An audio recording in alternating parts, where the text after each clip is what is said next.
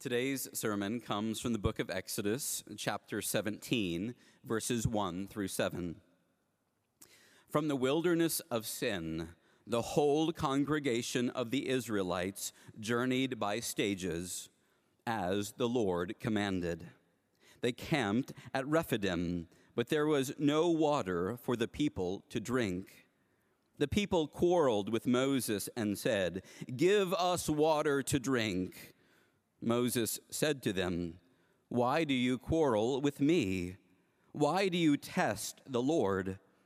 But the people thirsted there for water, and the people complained against Moses and said, "Why did you bring us out of Egypt to kill us and our children and livestock with thirst?" So Moses cried out to the Lord, "What shall I do with this people? They are almost ready to stone me." The Lord said to Moses, "Go on ahead of the people and take some of the elders of Israel with you. Take in your hand the staff with which you struck the Nile and go. I will be standing there in front of you on the rock at Horeb. Strike the rock, and water will come out of it, so that the people may drink." Moses did so in the sight of the elders of Israel. He called the place Massah and Meribah, because the Israelites quarreled and tested the Lord, saying, "Is the Lord among us or not?" This is the word of the Lord. Thanks be to God. You may be seated. My friends, it's a joy to be with you in worship, even in this augmented sort of way.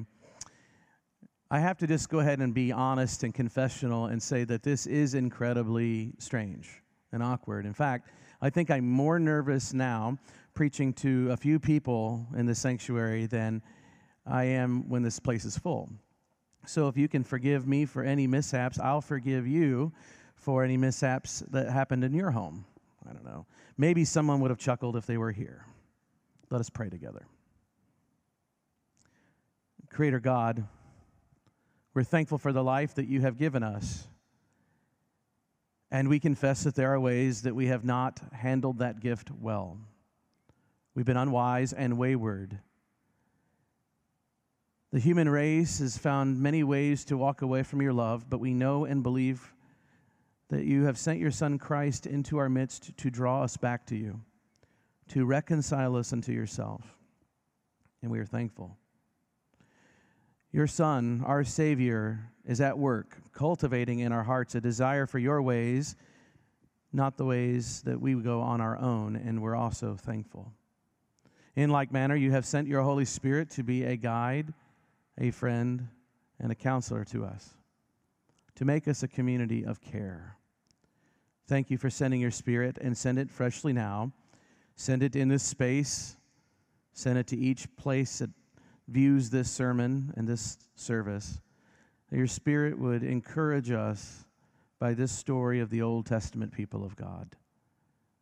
It is in your name, the name of your Son, Christ, we pray, and God's people say together, Amen. Thirst is a compelling sensation. Last Thanksgiving, I had a stomach bug, and I became dehydrated. I just fantasized about a very large, cold ice water. I wanted it in the worst way, but knowing if I gulped down anything, even water or Gatorade, I couldn't hold it down. So I was left eating ice chips, and that wasn't very compelling. So thirsty. I think they call it cotton mouth. You know what that's like if you've done any hard work outside on a hot summer's day or played a sport or hiked through the wilderness. Now imagine these Old Testament people of God. They're en route through the wilderness with Moses, and their wilderness is desert-like, dry. The land itself is parched, and it's not an easy walk. It's not like walking the plains. It's hilly and rocky and hard. You can imagine at times they running out of breath, opening their mouths to gasp in more air, and perhaps a little gentle wind blowing dirt on their parched tongues. They were thirsty. And so they begin to complain, we're thirsty, we feel like we're going to die of thirst. It makes sense, doesn't it? When your body tells you you need something, you not only listen to it, but sometimes you voice the need. I don't know if I've told you this before, but my family has always had a hard relationship with my grandmother. She has since gone on into the grave. But it was a strange and hard relationship. Weird things happen like this. She decided that she would buy every grandchild a book once a year, and that was her gift to them. Take you to the bookstore, and you got to pick out your very own book until you were the age 15, and for some reason, you didn't need to get a book from her anymore.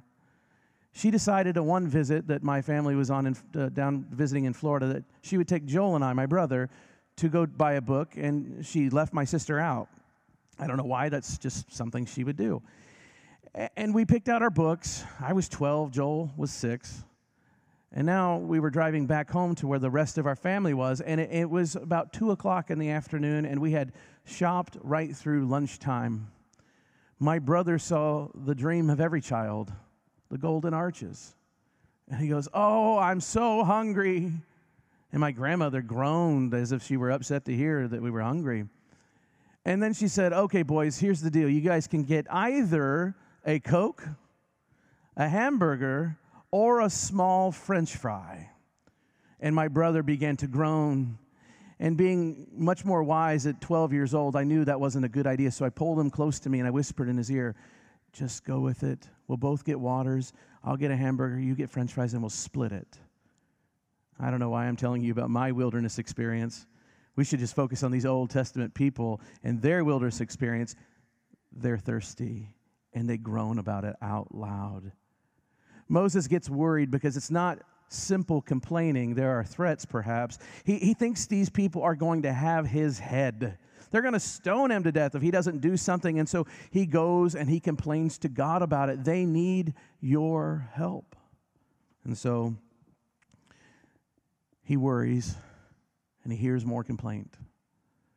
Any good leader reads stories about Moses and identifies because leadership is plain hard. Just this week, trying to be thoughtful about the coronavirus outbreak and whether or not to close our doors or not has been a hard decision for us to make as a staff and as our lay leaders have gathered and talked and prayed and thought about it. We knew that some people would be upset and hurt. We don't want to close the doors of church. People need church, but then we worried about the other kinds of fears. What happens if someone gets sick? And so these kinds of situations where you're leading large groups of people, it just becomes hard. Moses had a hard time here. But God speaks. God leads Moses and some elders out to a rock, and he tells them to take the same staff that he parted those waters with and to put that staff on top of a rock, to strike a rock. And out comes water. Just like that. Once again, God shows that he is with his people on their journey. God's presence and provision is with his people. God continually acted on their behalf. It's just that the people can't quite get used to the speed or methods that God takes in getting into their world. Some things never change. If I had a nickel for every time I met somebody who told me they struggled to know what God would have them do in their given situation, then my retirement would be in order. Part of our faith, though, is to say things like, God's ways are ineffable, God is mysterious, God's reason is beyond our reason and understanding, and those things are true. But there's another side to our faith that reminds us that God does indeed show up. Yet, we tend to doubt God, and we tend towards struggle and worry. And I just want to say, if you doubt and worry and struggle, it's okay. You're in good company. These Old Testament people of God doubted and struggled, and often. It's part of the journey. Well, Moses struck that rock, as he was told, and water came out of that rock, and it was the very thing that the people needed. It was the thing that they most wanted. It was the thing that they were complaining about so loudly. So God intervened. God gave them what they needed, just like he had time and again before, as he led them out of slavery under the hands of Egypt and the pharaohs. As he provided them manna and quail to eat for when they were hungry, now he provides them something to drink. And how do the people of God respond? The last line of our passage is, "The Lord among us or not?" Friends, sometimes our preconceived notions limit what we can see of the divine in our midst. Sometimes our worries and sometimes the busy minds that we have limit our view, and we can only ruminate on our worries and not see that God is actually already there. You know that old joke, don't you? About the floods rising up in some town, and a faithful man, a man of good faith, climbed up to the top of his roof, and as the water got higher and higher, he prayed to God and knew that God would save him. A helicopter comes by, and somebody in the helicopter with a bullhorn hollers down at the man and says, "We're going to extend a ladder to you. Get on, we'll save you." And the man on the roof says, No, that's okay. God's going to save me." Water gets higher, and he's got less place to stand on this roof. And now a motorboat comes by, and the person driving the boat goes, "Buddy, hop in the boat, we'll save you." And the man goes, No, don't worry about it. God's going to save me. I'm waiting for God to save me. The water comes over the roof and takes the man's life, and he goes to heaven.